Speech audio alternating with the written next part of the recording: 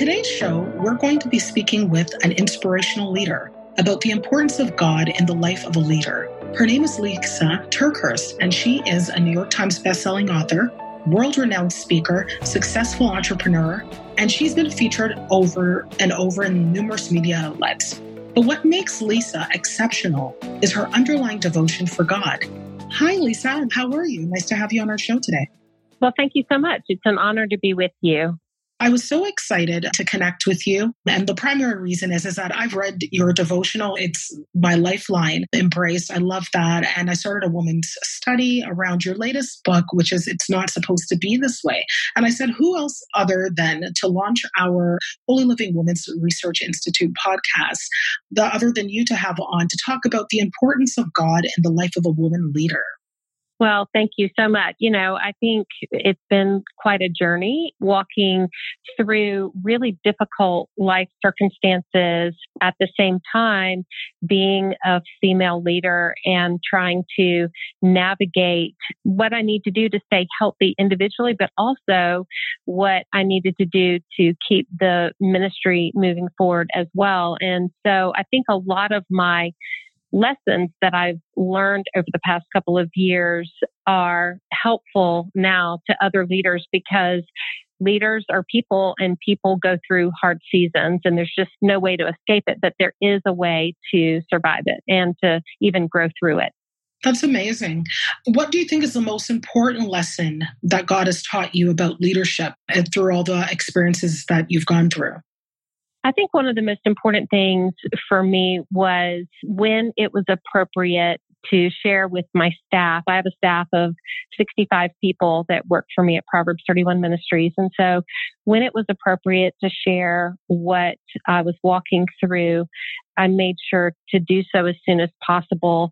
I think sometimes people can tell when you're going through something hard, and if you're not able to communicate even the basics of that, then it increases the people who work for you, it increases their fear and maybe even their suspicions and can possibly erode their trust because while they do care about you and they want to make sure that you're okay, that's part of the reason for them wanting to know what's going on. But the other reason is because if this is their job, then their livelihood depends on it, their family depends on it. And so just for their own stability, they need to know at least the basics of what's going on. I had a couple of rules, though, for myself as I was sharing what was happening with my family, with my staff, and then even health challenges that I was having.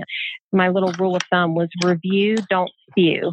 And what I mean by that is give a review of the facts of what's happening. And it's okay if there's natural emotion that is in your voice or, in your expression when you're communicating to your staff, but it's not a time to spew all the facts and all the details because that can sometimes create more harm than good. And so for me, I had other leaders that I talked through what to share, how to share it, and the timing by which to share it. And that was very helpful. A big part of what I was going through was my marriage hitting a place that we were in pretty dire trouble, and choices were being made that could affect the long-term reality of my marriage, but those choices were outside of my control. And so I did hold the story private for over a year, but then it became apparent that, I needed my staff to know what was going on. So that's a little context around what we were walking through. Well, thank you so much for sharing. And definitely what you just mentioned there around vulnerability and how much you share. I agree with you. I think sometimes as leaders, if we share, we don't want to share too much because we don't want our vulnerability to be used as a weapon against us, for sure. One part is that in everything that you went through, how did you overcome that adversity? Because I feel for many women leaders, the biggest part that they have difficulty navigating through is getting to a place of getting beyond the pain, getting beyond the shame, getting beyond the blaming. And not just with the team and being vulnerable with the team, but just even within themselves. Because at some level, whatever adversity pops up, sometimes we blame ourselves. How have you found being such a powerful woman, especially in the industry that you're in? How have you been able to overcome adversity in the face of everything that you walk through day to day? Well, I think part of it is recognizing that I am a leader, but first and foremost, I'm a person, and I've got real emotions and, real hurts and heartbreak and all of that needs to be handled gently. And so it was important for me to take time to really sit with some counselors and some other wise leaders to assess what I needed to be able to heal correctly. And, a leader can lead effectively only to the level that they are healthy themselves. And so it was very important to me that I tend to the emotions that were a natural part of the trauma that I was experiencing, because I didn't want to lead out of my hurt. I think experiencing hurt can help us be more empathetic with other people. But if that hurt isn't healed and we try to lead from that raw emotion, I think that it can do a lot of damage. And so I had some really good, fantastic leaders that were working alongside me in the ministry that I run, Proverbs 31 Ministries. And so I trusted that all the investment that I'd made in them would, for a short season, let them take the helm and run the organization so that I could hit the pause button and really spend some intensive time in counseling and reading books and spending time with the Lord and learning and growing and healing. And, by the time I stepped back into leadership, I felt like those around me so appreciated my commitment to help. And I think it increased their confidence that I was going to be able to continue to lead from a healthy place, no matter how my story turned out. Thank you so much for sharing. And I've definitely read through some of your content, some of your books, and some of your online content.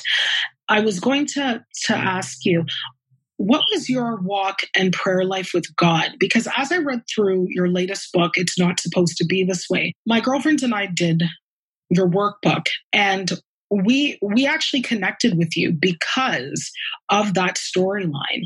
Many of us are entrepreneurs, and we've been walking through a season that doesn't seem to end. And I was like, girls, I'm interviewing Lisa. I have to ask Lisa, what was it like walking through the pain? What did your prayer life look like when walking through the pain? Well, I think my prayers, the deeper the pain was, the simpler my prayers became. And mainly because I think when you're a strong woman, you are used to your brain automatically coming up with solutions to adversity. And that's part of the strategy and the maximizing qualities that make someone a leader. But when you are walking through deep pain and, devastating life circumstances that you didn't even foresee coming, I think that's the time, at least for me, to shut down that part of my brain that wants to come up with strategies and solutions to solve this myself. And that's a real temptation, I think, when you're used to doing that in your business world, to try to do it in your private life as well. But when I was praying, and what did my prayer life look like? I had a real effort at first in not offering suggestions to God of how He could surely fix this, and instead just sitting with the Lord and being quiet and letting Him really be tender with my heart. The Psalms were very, very helpful. So many of the Psalms were written by David when he was in a really hard time. And so I think the Psalms are a beautiful place to process our emotions with God. I think you'll find the words of David to be very, very honest about where he's at. And you'll see him sometimes doing that very thing that I described so many leaders do, offering to God all the suggestions of what God could surely do to the people who were hurting him or chasing after him or trying to kill him or slandering him or whatever. But then you also see David's heart turn in just a few lines later, and you'll see him just search me, O Lord, know me, reveal to me what I need to see inside of me. And so sometimes my prayers were introspective, letting the Lord speak to me. Other times they were as simple as, Jesus, I love you and you love me. And those are the only words I could get out. And then other times, the Bible teaches us that if we'll just sit before the Lord, that the Holy Spirit will take even our weeping and wailing and just groans that we have no words at all. And the Holy Spirit will lift those up to the Lord and pray and intercede on our behalf. And so I think the deeper the pain, maybe the simpler the prayer, or maybe even the quieter the prayers need to be, because the Lord will fight for us if we will let him. But we just have to resist trying to consistently take control back from the Lord and instead just sit with the Lord. Did you find walking through that, Lisa? Because obviously you're not just a business owner. You also are a woman in ministry, and there comes different dynamics walking in ministry than in the traditional business world. I almost find that at times when I talk to some women in the church, there's more stringent standards. How did you navigate through some of those experiences, being in an industry where, you there's a higher level of expectation? Yeah. And that, I will say, it was complicated because, the Bible is very clear that if you're going to be a teacher of God's word, then you are held to a high standard. And so it really, when life started falling apart around me, it really made me pause and think, should I even still be doing this?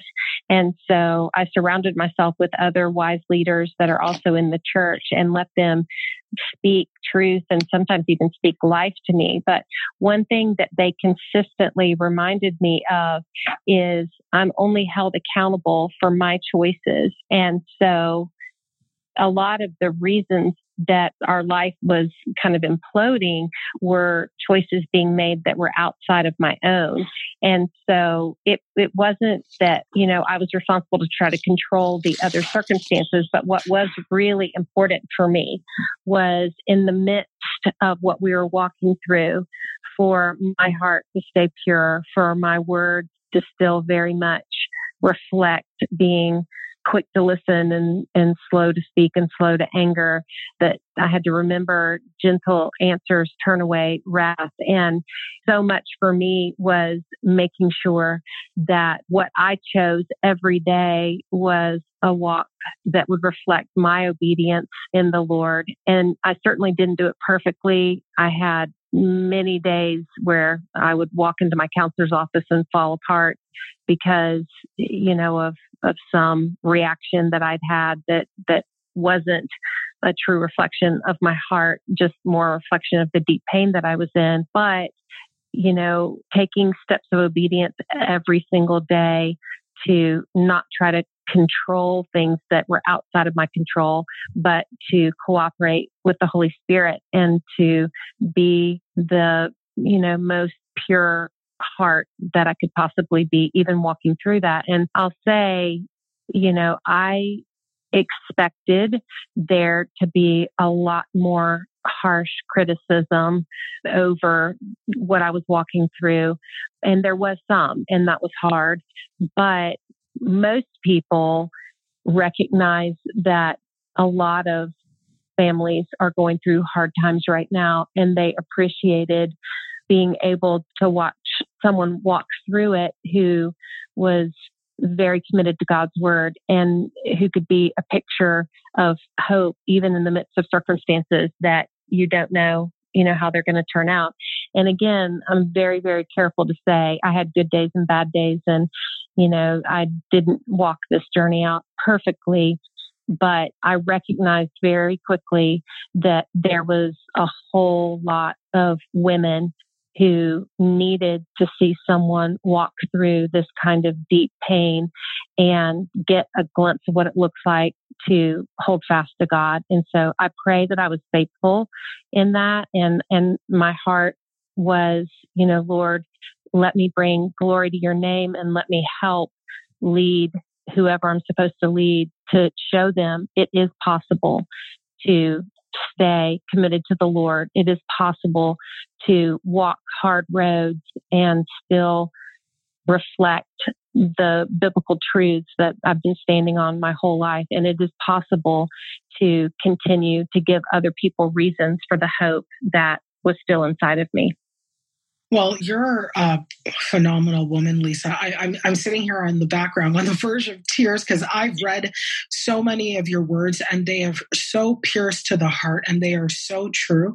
And you are exactly like reading the words in your books. And I so thank you for coming on and sharing with us today. Just before we wrap up, I was just going to ask if you where are you now? Like in this journey, where are you now? How did you overcome and where are you right now? Where I'm at right now in my marriage is that, my husband and I both did the very difficult and long work of pursuing healing as individuals. And my prayer always was that the Lord would bring us back together. But there were long seasons that I did not think it was going to be possible. That's what my heart wanted. But, I've prayed for other things that didn't happen. And so I wasn't sure if that would be part of my story or not. But the Lord really did quite a miraculous work in my marriage. And so at the end of last year, Art and I renewed our vows, and we're now pursuing healthy healing together where we had done it individually. Now we're doing it together. And I'm really thankful for that.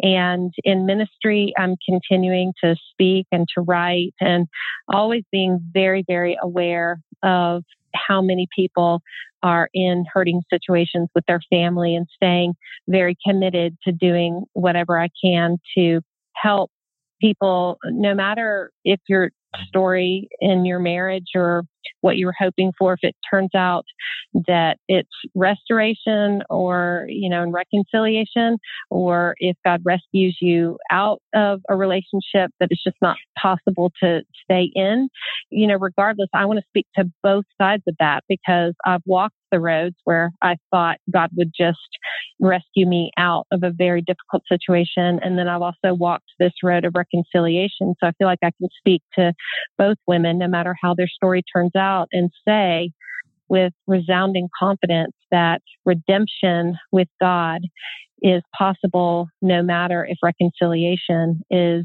or is not possible. And so I think that redemption with God and really showing people how to pursue help both emotionally and spiritually will be an important part of everything I do in ministry from now on.